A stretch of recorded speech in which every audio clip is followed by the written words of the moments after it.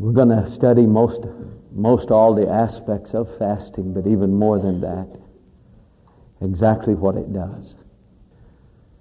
A lot of people have been coming to me lately asking about strenuous jobs and easy jobs and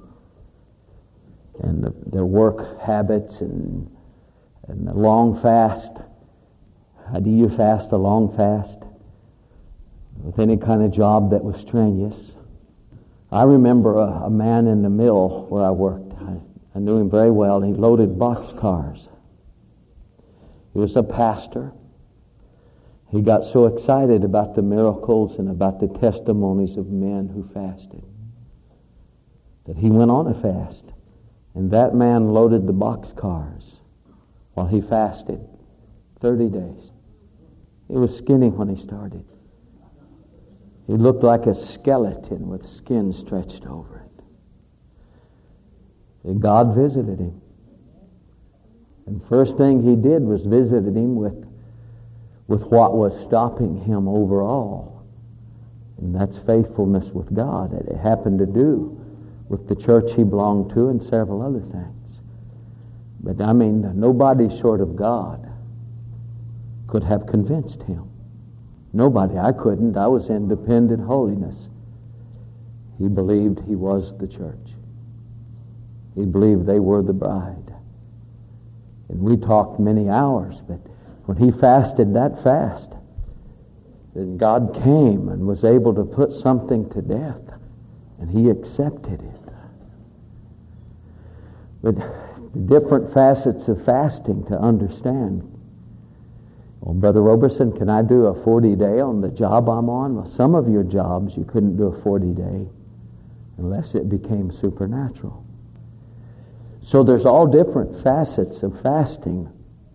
But the main thing with fasting is this.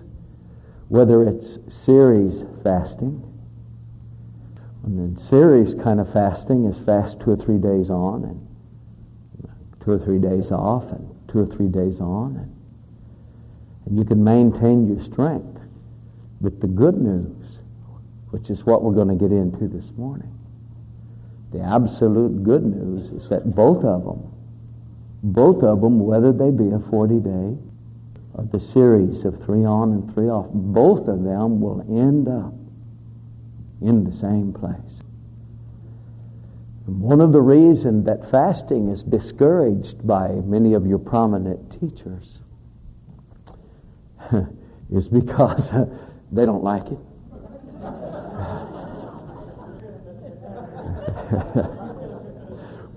One of the reasons that they discourage it because some of them had an experience themselves, and still more than that, saw somebody else have an experience. So they got all the justification that they needed to go ahead and pull it back. And some of them, they've discovered and they're teaching the truth. They said, I've never had to fast over 3 days in my life. Well, thank God for their operation. Thank God that was enough for them. And whether or not they received all that God had for them, they were satisfied evidently with what they had. So thank God if he was able to minister to them to that degree. Thank God. But then many of them went ahead and made it a doctrine for you and I also. And I'll tell you what, I just see too much lacking to stop there in most of those men's places. I just see too much lacking. I can't stop there. I have millions of years to face, and my desire is to fulfill what he's called me to do. And I want a testimony like Paul, and you should too. I've finished my course. I've fought a good fight. I've ran a good race. And he's already told me my crown is laid up. And I'm ready to be offered. Paul the aged, he called himself, and he wanted his coat. He wanted his coat and some parchments. He's imprisoned again. He called himself Paul the Aged, and he said, I'm ready to be offered, which simply means that he only had one offering left. It was a body that showed the marks of Jesus in it, countless imprisonments and chains. And he said, to tell you the truth, I don't have anything else to give. This is my last offering. And they took him out and beheaded him. But I tell you, the demise of Paul, the humiliation you may think for dying like that. Well, however he left this earth, I can tell you this much, is not the way that he entered heaven.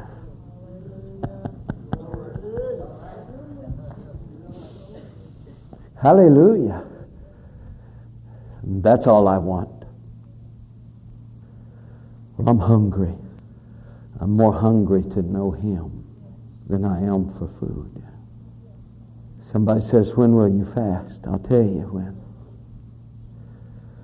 I fast when He'll lead me into it. But there's those times also I'll fast when my hunger inside outweighs my hunger on the outside. And I just can't pick the spoon up anymore. Let's see, these series fasting can be just as effective as a long fast. When a man does a 40-day called a prophet's fast. But one of the reasons these men discourage it because they've seen too many people get into those longer ones and really get messed up. Some of them have even lost their health because they didn't follow certain guidelines. So a lot of them says, well, God's not called you to fast over 3 days or so. One of the reasons people will teach against it because when you don't understand that you've been set free by grace, you couldn't be any freer than what He's deposited in you by the grace of God and that new nature. You couldn't be any freer. So the fasting is not moving God. It is not moving God. He's not the one stuck. He never has been. He never will be. How shall He who spared not His own Son, not freely with Him give you all things? So fasting is the enforcement of a position that He's already given to you. And sometimes He'll call you on a fast, all right. Especially if you're an intercessor. And He lays some troubled area on you. And you're giving everything you can to Him to change that. You're falling in and you're praying and groaning, and God needs just a little more from you. So He'll kick you into a fast. And whatever is between you and that standing He gave you to call revival down, or that lost person, or that horrible situation that needs to be turned, then through the last part, the fasting, He can move it out of your way. He can move it out of your life, and then God comes. Well, we made the mistake thinking it's our fasting that moved God. It did not move Him. It just lined you up into a position to receive what He's already done. Now, when a guy jumps in, and I know I've done it, I was so disappointed after my first or second longer fast because all God did was pick on me. Showed me all my faults and everything. He glorified them and magnified them so big that even I couldn't miss them. I was so disappointed after my first longer fast. I was just so disappointed, see.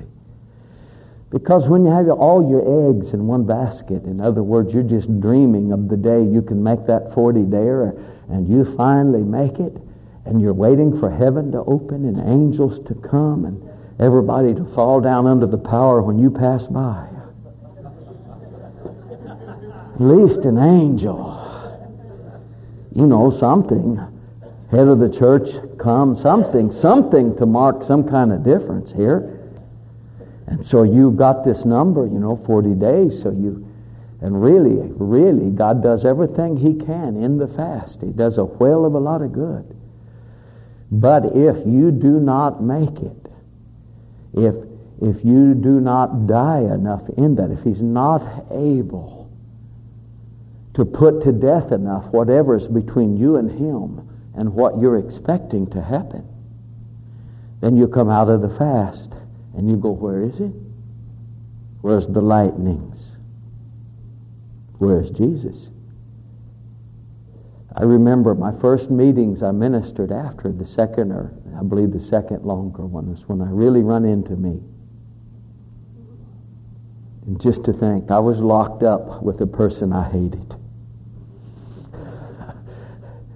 Me. Boy, he got me under a magnifying glass. I didn't like it at all. It hurt. When I come out of it, I was trying to shake it off. At that point, I didn't really understand it. I was trying to shake it off. I was trying to get away from it and get back into a meeting where His glory came.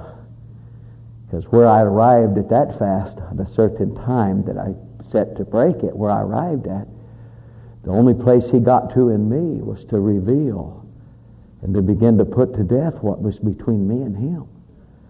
Well, that was accomplished in the next one. Not that one. But boy, I came out, and to tell you the truth, I was afraid. I was scared. I was scared. Because I felt lost. I felt everything. I felt bad. Well, I walked out into my first services. There seemed to be less power. Less power was operating.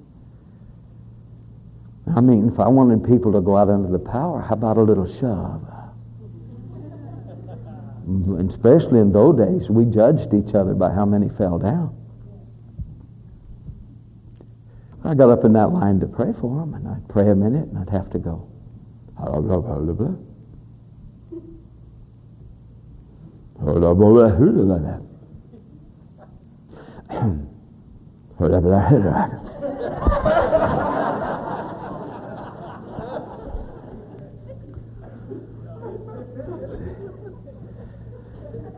If you have all your eggs in one basket thinking that is it, and it is not it, then you get discouraged. Start seeking God like He told me to do in the beginning, and it resulted in one fast, and that one was pretty good. All that did was just get the nice, rich earth off the top and get down to the stones. Little did I know that the next one I started, I got to the stones. Well, that was the next one which I went into simply because inside I just knew I needed to. The next one, I got about halfway through it. So this is 2.5, about halfway through it. And in peace, He said, He even told me, you can come out now. And I did. I've at least started a 40-day fast 30 times. In my early days, I didn't think I was ever going to make it. I'd start it and break it, start it, and finally my wife said, you're never going to do it. When I finally did, she was in overseas somewhere. We had an agreement that I wouldn't break it unless we talked to each other. And I couldn't get a hold of her. Now I'm dying here. Well, I made it through it, and I was glad I didn't get a hold of her. In fact, I took her to the airport 1 week into it, and I tried to get out of it then. She wouldn't let me. So when I made up my mind I was going to stop, I was trying to get her. I didn't care what she said. I'll do it. But I was going to keep my word. Couldn't get her. Well, I was out of contact. So I had to go on. Anyway, I finally made it. But that was that 2.5. Now you've got to understand that God was trying to get something over to me, and I'd have to be pretty dead Because me and my big mouth kept saying, I won't stop until I have this. I won't stop until I have this. Not fasting, but I won't stop pushing and running towards you, God, until I have this. And what I wanted is no easy thing. Not much, just Tulsa saved. The rest of the world can come here and get it if they want. I don't want much. Let's say he knew that what he had to give me because of what I was talking, I had to incorporate this. And so I did. So halfway through that third one, some kind of a peace come that birthed that series, Peace, the Aggressive Weapon of God. I'd never quite experienced anything like that. It is wonderful. Well, as he taught me more and more, then I found out that my fasting really doesn't move God. It really doesn't. It moves me into a position to receive from Him. And when I found that out, I couldn't put all my eggs in one basket, because maybe that 40 day wasn't all that it was going to take. I'd have to return another day. Well, that's why series fasting, those short ones that you'll do for seasons, are just as effective, because eventually both of them is going to take you to the same place. It's not your personal sacrifice of not eating. It's what you're giving yourself to, and how that it will enforce the position of grace that Jesus has given you by taking the sealing of the flesh off and letting it out. Well, can you imagine a bunch of people like you with one purpose in mind? That is to serve Him and receive an outpouring. And you cannot receive an outpouring in Tulsa without receiving an outpouring also in your personal life. Hallelujah. It won't just be here. You'll carry a torch. It won't just be here. And so when I understood this, I was able to teach on all the various aspects of fasting. And I was able to understand it. But right now, let's introduce ourselves to this. I guess the best place to do this would be Matthew 17. Anybody having a good time? All right. We're going to probably return to this chapter in the future, but right now we're just going to extract the foundation, or laying things out, so you'll know what to expect. But you can be as effective in cereal fasting as you can in longer ones, because eventually all of them is going to arrive at the same signpost. Hallelujah, Jesus. Well, let's begin with around the 14th verse. Now, extend your faith this way. Father, I'm so hungry. I'm so hungry for the food that perishes not. I'm so hungry. I'm hungrier than my outer man. I must see you. Hallelujah, Jesus. So like never before, explain these principles to us. We yield ourselves to you. And we pray most earnestly for every person who's indifferent. We pray most earnestly for every person who serves themselves, does not understand the glory and the things He has for us. And each after their own, Father. You have to deal with all of us where we're at. I get to offer the information that you bring the increase. There is no condemnation. There is no condemnation. So, Father, as each of these that you deal with and what they can best do to serve the kingdom through this season, teach us. Oh, Jesus, teach us. And as your children, we're so very, very careful to give you all the praise and all the honor and all the glory. Everybody says, hallelujah. All right, we'll pick it up in 14. As you know, James, Peter, and John was up on the Mount of Transfiguration with Jesus. And they had had a visitation, and they got beside themselves and wanted to build tabernacles and everything else. And he charged them to tell no man. And when they came down off the mountain, they had found that a group of people had gathered around the 9 that they had left behind. For they had been casting devils out, but suddenly these 9 apostles, disciples, ran into a devil that no matter what they said or did, it held its ground. And it would not come out. It would not. So this is the situation that James, Peter, John, and Jesus walked into. So beginning with the 14th verse, follow me closely. But when they had come to the multitude, Matthew 17 and 14. And when they had come to the multitude, there came to him a certain man kneeling down to him, saying, Lord, did you have mercy on my son? For he's a lunatic. He's crazy. He's sore vexed. Total possession. The devil often will throw him into a fire and try to destroy him. He'll throw him into water and try to destroy him.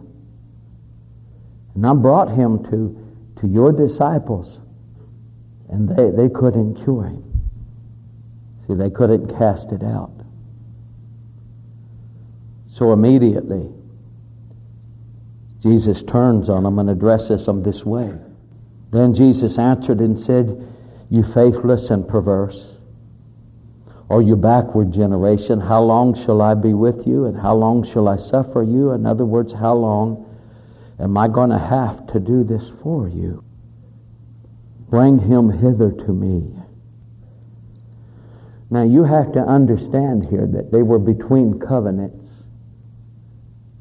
And Jesus, although he was fulfilling the law from the Old Testament by becoming the last sacrifice, he was preaching, administrating the principles of the new. For he said very plainly, the law and the prophets were until John. Since that time, the kingdom of God is preached. So here they were fulfilling the old, but he was preaching the principles of the new. Well, for his disciples that he sent out, he gave them power over unclean spirits. What he literally did is he put his mantle upon them. So that mantle worked quite well. It worked just like what you're supposed to have. When they came back to Jesus from casting devils out, healing the sick and raising the dead, they were quite excited. First receiving this mantle, they said, even devils are subject to us in thy name. He said, yes, I'm glad that you're glad that devils are subject to you. But he said, you need to rather glorify him, because your name has been written in heaven, and I'm here to pay the price for it. But they were really excited, and to be honest with you, they were more shocked than the devil was that he had to come out. Well, they run into this one. So he said, you perverse and backwards generation, how long am I going to have to do this for you? What I gave you should have been enough. How long am I going to have to do this for you? And then, of course, he cast it out. The 18th verse, Jesus rebuked the devil. And he departed out of him, that child was cured from that very hour. Then came the disciples to Jesus apart and said, "Why couldn't we cast him out?" Well, as I've said before, they did exactly the same thing I would have done. Do you think that I would have yelled over the head of the crowd? Because he turned and said to them, "You perverse and backwards generation, how long am I going to have to do this for you?" You think, as one of the 12, I'd be standing in the crowd and yell back over their head? Why could not we cast it out? Because he would yell back over their head and tell me. And I don't need humiliation at this time in my ministry. Because when they got him privately apart, this is the question they asked him: "Why couldn't we cast it out?" So he was quick to turn to them and give them the reason why. See this next verse? "And Jesus said unto them, because of your unbelief." Because of your unbelief. Now, I'm a faith man, you know. I wouldn't have wanted to word it just like that. Because of your unbelief. That's not in my vocabulary. Do we have to word it like that? Why don't we just say that I'm developing my faith?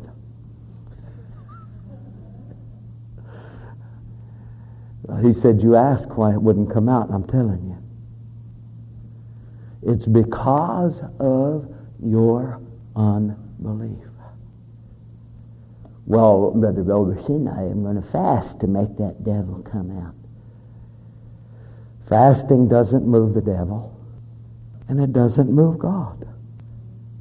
But it has something to do with your unbelief. If the question is, what in God's green earth does not eating have to do with my unbelief? What's it got to do with it? In the early days of holiness, when I believed that fasting was moving God because it was my personal sacrifice, that to make it more effective, I would fast feast days like Christmas and Thanksgiving. One time I went to pick some seasoning up from the little stores that make it from staying open. And I drove down the street to get the seasoning, whatever it was, and I could smell turkey from every window.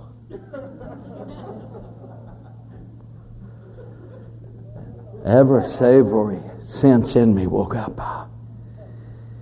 I decided that maybe God didn't want me to fast. So in those days I fleeced him, and that was before I knew that you could get fleeced.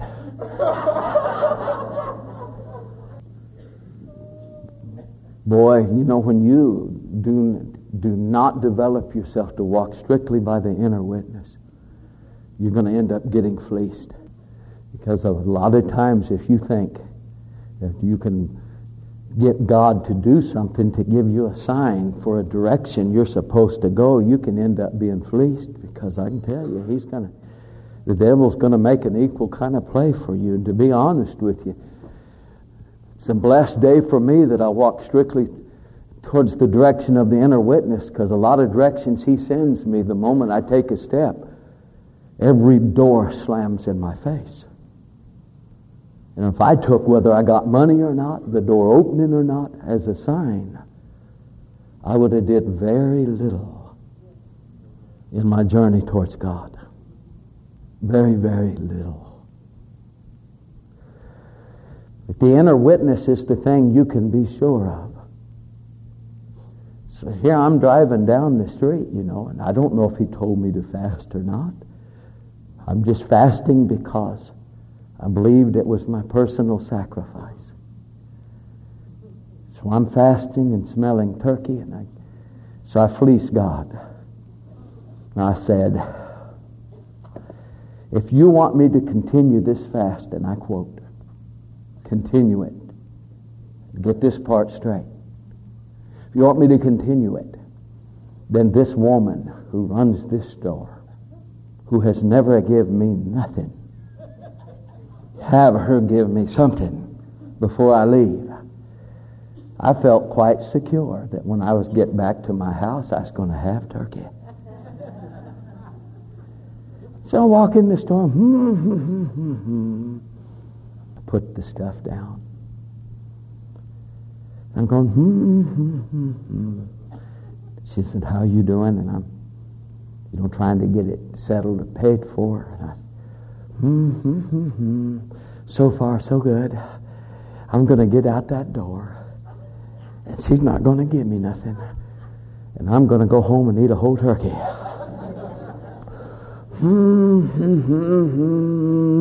Yes, okay. Rip. Okay, thank you. I've got to get this stuff back home.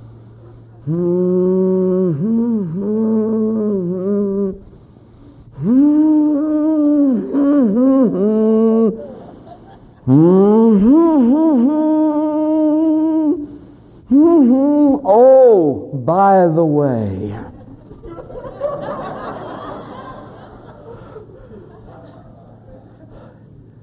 yes, she says, I just happened to get these rolls in fresh.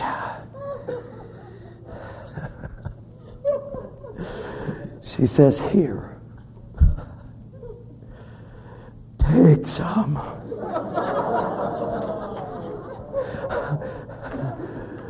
Never have I ever been so tempted to hit a woman.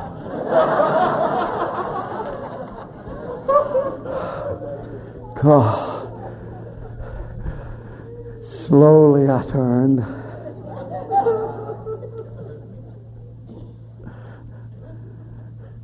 I had to finish the fast. I had to finish it, and I was fasting the weekend, Saturday, Sunday, something like that, Friday, Saturday, whenever it fell on, because I was off, whenever it was. And I went home and I had to sit there. So that proved to me that God really does have somewhat of a sense of humor. Next time I fleeced him, I made my mind up. It's going to be a whole lot harder than that to answer.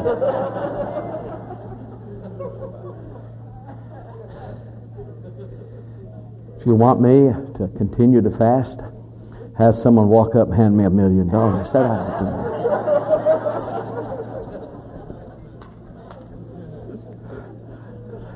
That should do it.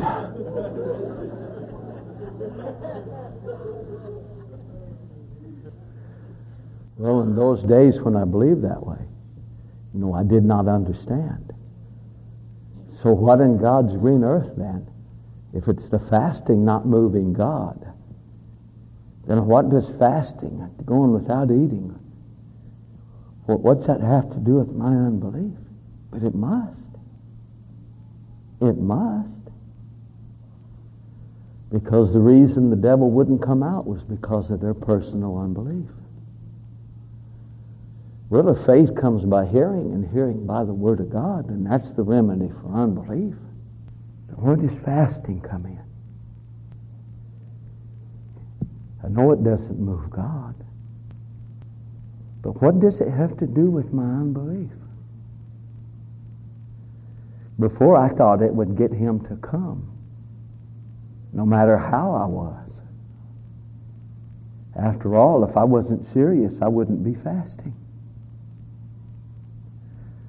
So they said, why couldn't we cast it out? He said, because of your unbelief. Then notice how he changed this 20th verse, or finished it.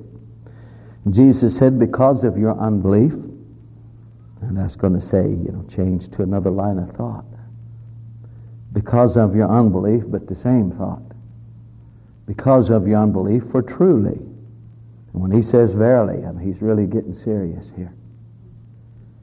He says, verily or truly unto you, if you have faith as a grain of mustard seed, you shall say unto this mountain, see that mountain? Remove hence to yonder place, and it shall remove. And absolutely nothing shall be impossible for you. And what Jesus is saying is this. If you ever learned to deal with the particular kind of unbelief that he's talking about here,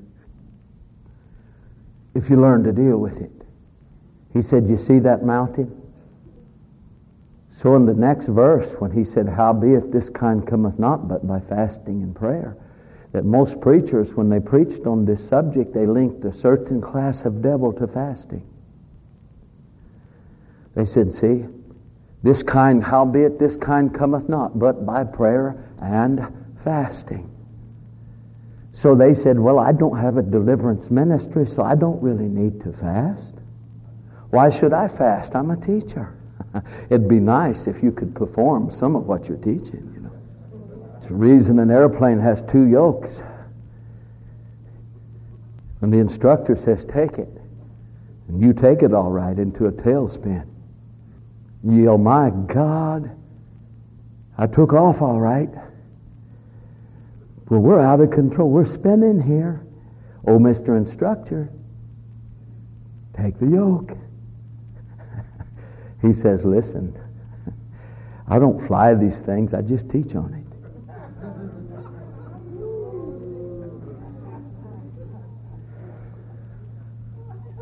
Well, one way to excuse yourself from fasting is just link it together with certain kinds of ministries. So what did he say? The reason that devil wouldn't come out is because of your unbelief. Well, what kind of unbelief is he talking about? Well, if the disciples didn't know that they had it, because if they knew they had it, then why in the world would they have asked Jesus? Why wouldn't he come out? So we really are talking about the subtle, most deceptive kind of unbelief that puts a ceiling on your life.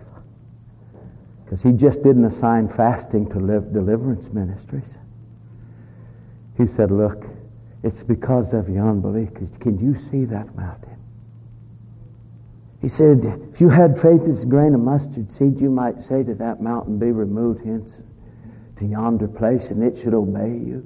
And then he said, if you ever learn to deal with that particular brand of unbelief, absolutely nothing should be impossible unto you. So if the disciples would have known why that devil come out, or they had that particular kind of unbelief, then why did he have to tell them? It's because of your unbelief. There is a subtle kind of unbelief that ceilings a person's life, and they never operate above it. Days turn into months and months, years and years, decades, generation, a century if you happen to live so long.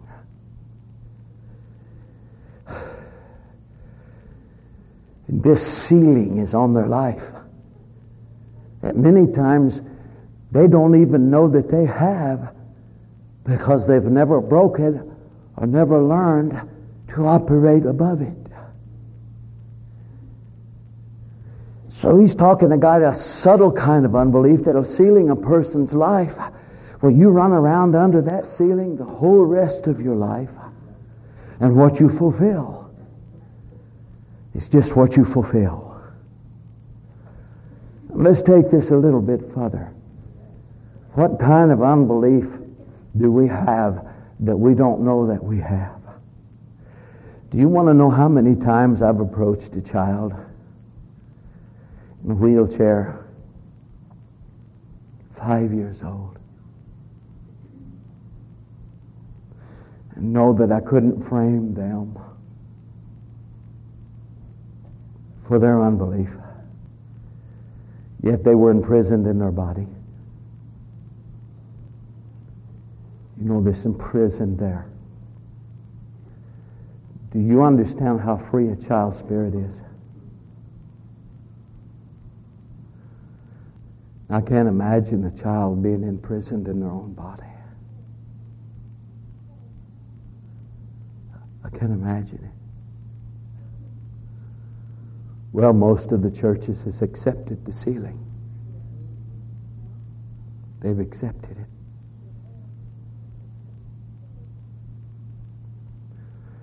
We assign those kind of miracles to just special ministries.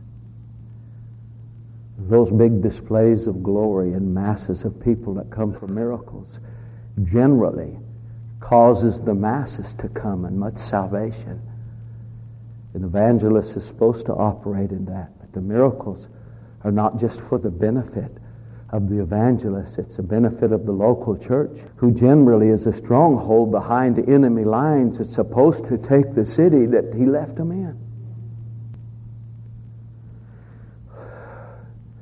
Most of us have accepted the sealing. I'm not talking about your personal responsibility to see them healed. But I am talking about a local body understanding and giving themselves to God so completely that they grow up into Him and fulfill their part in the body and their calling. That's what I'm talking about.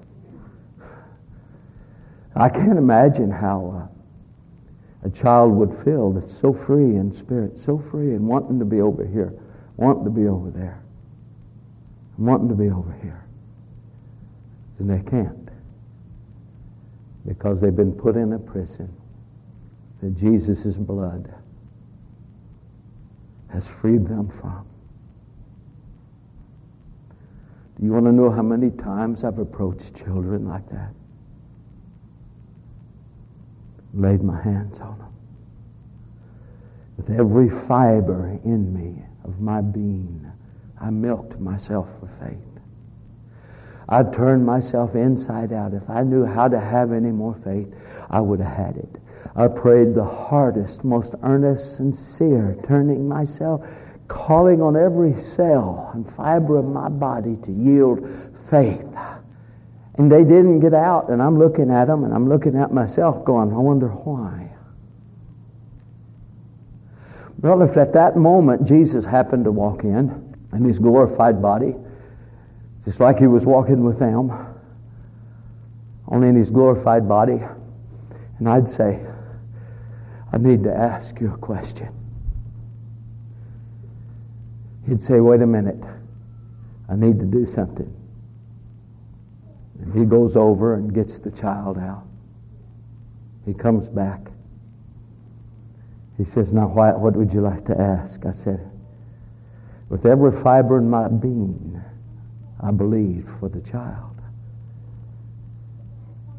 Why didn't he get up when I prayed? You think that Jesus would give me any other kind of answer than He gave them? He'd look me right in the eye and He'd say, son, it's because of your unbelief. I said, but Jesus, I milked every fiber of my being. I called on faith from every quarter. I prayed my hardest prayer. He said, nevertheless, like my disciples, you're asking me why He wouldn't come out, and I'm telling you. But one thing I love about Jesus, that He'll never outline a problem. Never outline a problem without going on to give the answer. So I knew that the answer to what I was looking for had to lie within the answers that He gave them. Well, like the apostles, I said, I don't know. I don't know why. Because it's the subtle, most deceptive kind of unbelief that puts a ceiling on your life, and you accept it. Well, I don't know why He didn't do it when I prayed. And you accept it. Now, all your callings are not the same. But I can tell you one call of the believer that is the same. These signs shall follow them that believe. They will lay hands on the sick, and the sick will recover. They'll cast devils out. And as many of your scholars say, they will speak in many different languages of the world so that they'll speak with new tongues. Well, again, my friend, he gave to dealing with this kind of unbelief is when he summed it up in the next verse and said, how be it? Say, how is this situation? You, your unbelief, that devil? How be it analytically?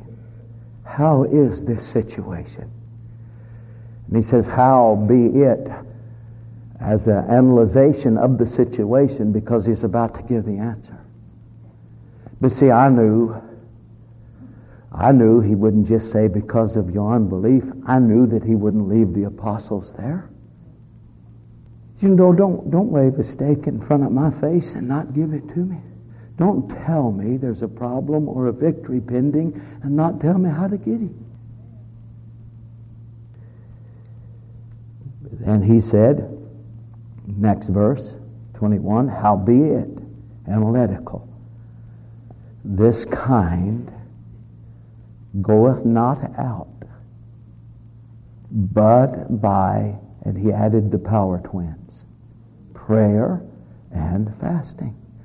Well, obviously, it wasn't the prayer he talked about that they uttered over the demon-possessed child, because that one already failed. Could it be that he's talking about a lifestyle? Could it be? Howbeit this kind cometh not but by prayer. One time early into ministry, I was still in my 20s and working at the mill, trying to minister to a congregation a little that the pastor had got in a wreck. So I'd go to the church and start praying for the message. And one day he spoke to me. It agreed with my faith then real well. He said, you want to see the people begin to get healed? He said, as it is, you're honorable because you'll stay with them for a long time. Keep praying and praying into the night. He says, and then the next one come along, you'll pray for them, keep going until you either else give up or they get it. Not very many got it. He said, don't you know that you can go into your closet and get to know me? And then you don't have to spend the time with them all night. You did that with me. Well, he says, howbeit this kind cometh not but by prayer. So again, he's talking about a lifestyle, not the one they uttered over him. And fasting. Well, I can understand how that kind of devil that challenged them on that level of their unbelief, I can understand that they had to come to a higher level to get him to come out, because he didn't have to listen to him. If he had to listen to him, he would have came out. He said, this kind cometh not but by prayer and fasting. And he added the second power twin. I understand what prayer does with my faith. That's easy to understand. You pray and speak the word and fellowship with God and pray in tongues and builds you up on your most holy faith, and you release the authority, you release it. I understand that. I understand what prayer has to do with my unbelief.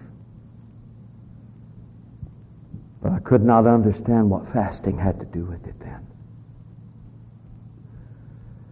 I'm not moving, God. Isaiah 58, they says, well, this is the fast I've chose. The fast they chose is to smite with the fist of wickedness, that their voice might be heard on high.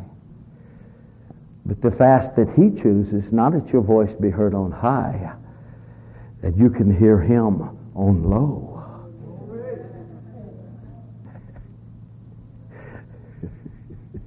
Is anybody having a good time dying? Well, I said, I don't understand at this point what fasting has to do with my unbelief, Father. I don't understand it. What does going without eating have to do with my unbelief? I understand what prayer does. Sometime I fasted until my rib cages played chopsticks with my belly button. What does it have to do with my unbelief?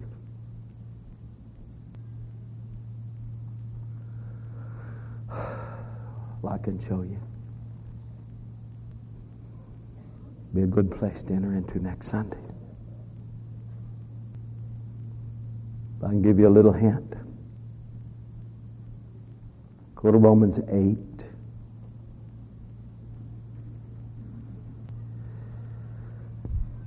10th verse, old favorite of mine.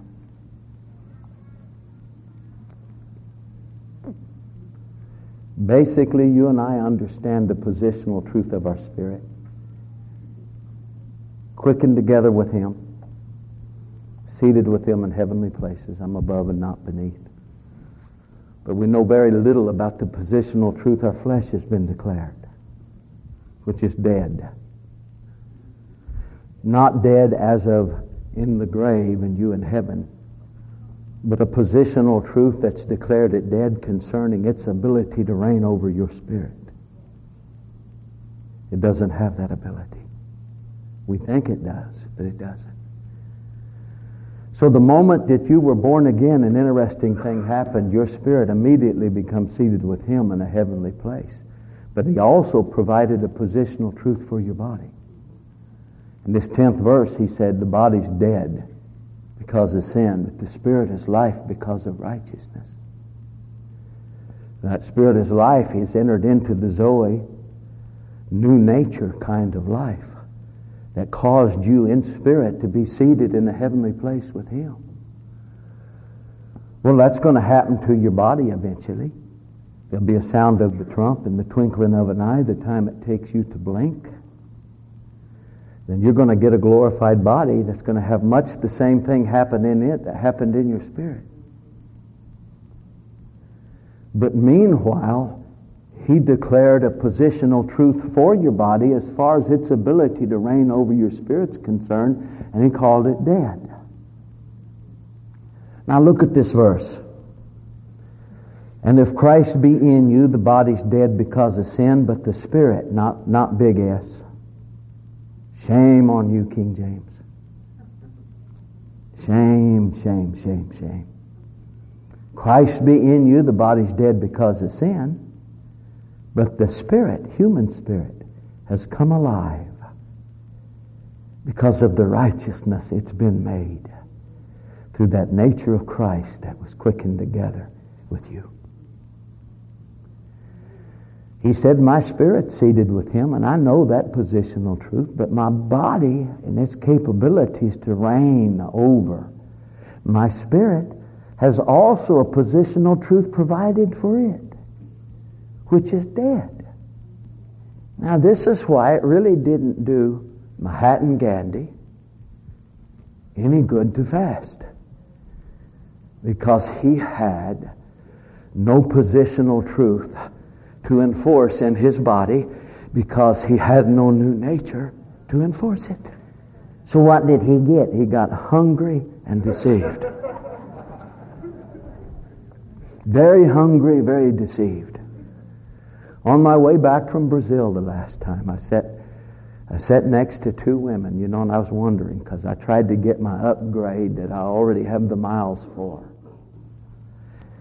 And I come back from the long ride, and I just was going to cash some of my miles in the bank to get an upgrade so I could kick back. But did it work?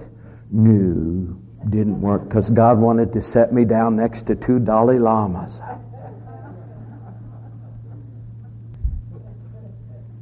I go, oh brother, I could tell by the way they was dressed. We were in for a ride.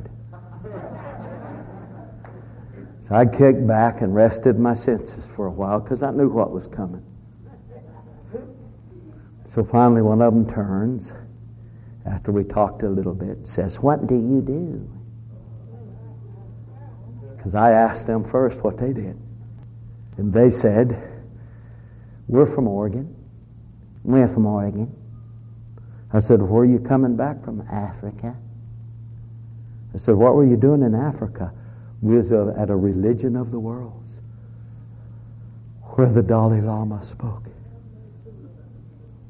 The Dalai Lama, God of Buddhism. The Dalai Lama. Oh. First thing the Holy Spirit said in me, if they had a new nature, they wouldn't be running around looking for their consciousness to be cleansed from sin. See?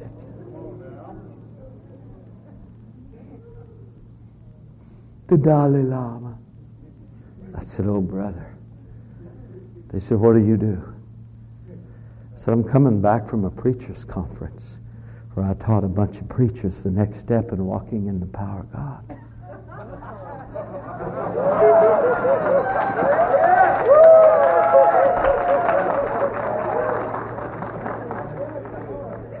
They said, "Really?" I said, "Oh, yes. Oh, yes. I taught them how to surrender themselves to Jesus." "Oh, yes, I did." And they says, "Well, what about it?" And I told them about the miracles, and I told them about India, how God moved and started saving the Hindus. This Buddha guy, he'll kill you. They teach you that you can never know him. The goodness of it is that you get life after life.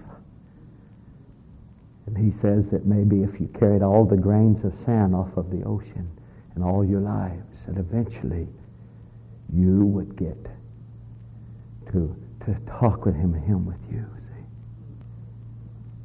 Well, these people are spiritually dead and they're looking for a new nature. Saintness so hideous, and unscrupulous, killing, derogatory, sick puppy.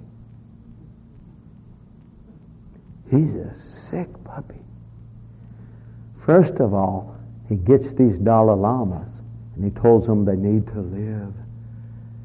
And he describes the new nature in love and good works and towards their fellow man. So first of all, he catches them spiritually dead. Then he tells them they need to live that way. And then there's no way to do it. So he says, don't worry about it. Maybe 200 or 300 lifetimes you'll get there. So when they closed their eyes the last time, what a shock. Somebody needs to tell them the truth with power. His Dalai Lama and his other Buddhist prophets, they can fast all they want. It will not do any good because their spirit has not been born again. And there's no positional truth for the body, which is dead provided. And this is what fasting does, my friend. Fasting executes with quite a bit of force the positional truth. Your body's been declared, which is dead. Which is dead. It will keep driving it down. And if it is sealing, you'll walk of the Spirit like, I want to walk in how I want to do better. And suddenly you start fasting and praying. Hallelujah. I'm the new creation. Hallelujah. I'm fasting besides that. So he enforces the position your body's been declared dead. It's called flesh. Spirit, must go to fast. What am I going to do? Fast. What am I going to do? Bounce. Woo-wee, something is happening here. Fast, bounce. Fast, pretty good. So Kuramas got to fast. Yeah. Oh, come here. Woo, quedamos sola. Whoa, kalabobatasa. Woo, and then finally, victory. Glory to God. Hallelujah. Suddenly, Your spirit ceilings your flesh. And everything God's promised you starts coming to pass. And you go, oh, I really moved God, didn't I? No, my little friend, He's not the one stuck. You moved yourself out from under whatever it was that He couldn't move for you by executing the possessional truth. The flesh has been declared, which is death. This is why when you eat all the eggs in the 40-day basket, don't stop. Go into series. Because when this happens, this happens. Well, I don't know why it wouldn't come out. Because what Jesus has made you by His grace is not able to free itself from the flesh yet. Go ahead, you add fasting. The moment you break free, His position is going to come forward and somebody is going to get a prayer answered.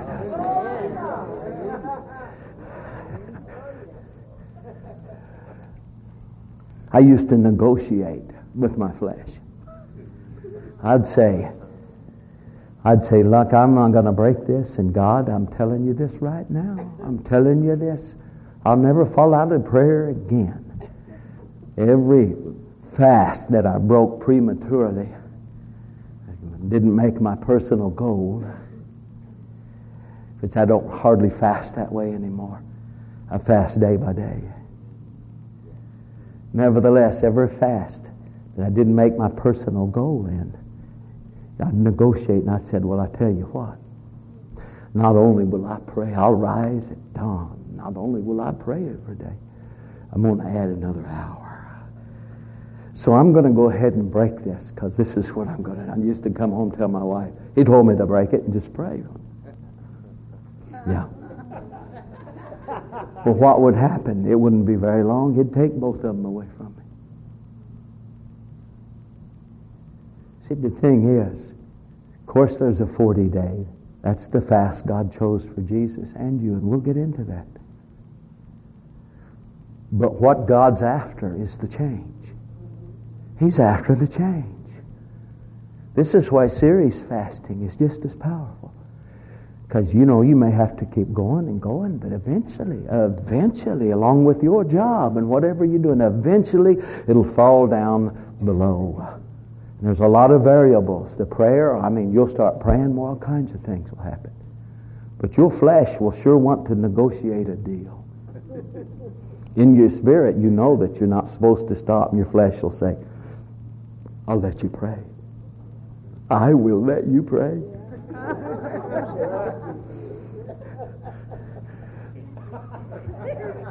Next thing you know, it's a frightening sight. You're chasing a cow across the pasture with a handful of rice. People drive by to the clanking noise of teeth clattering and snapping, and looks like an elephant burial ground when you go through that herd.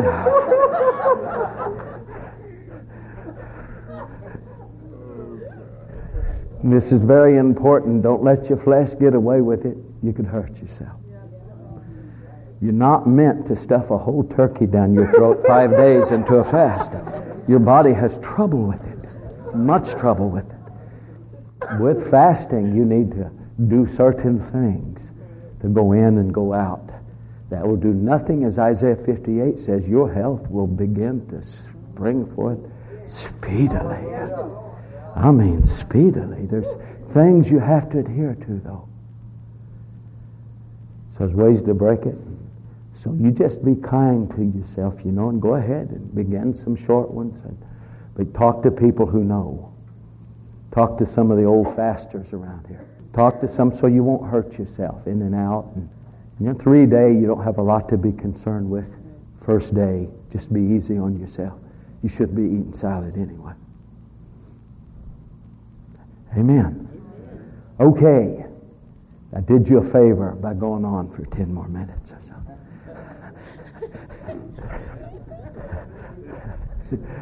Right now, visions of grandeur is dancing in my head with the potential of crucifying unbelief. Woo! But wait till you're 3 or 4 days in. What have I done? So don't be real bold on how long you're going to go at first. Good God, I'm dying here. I need some help, and I got 9 days to go. I'm dying here. And then you go, why did I set 10 days? Why did I? My God, I'm dying here. The agonizing, slow gnawing in your belly. The long hours of nothing but you flesh and gnawing. All your friends just slobbering right in front of you. Oh, I'm sorry, you're fasting. You'll overcome all of it. Hallelujah. You'll overcome all of it.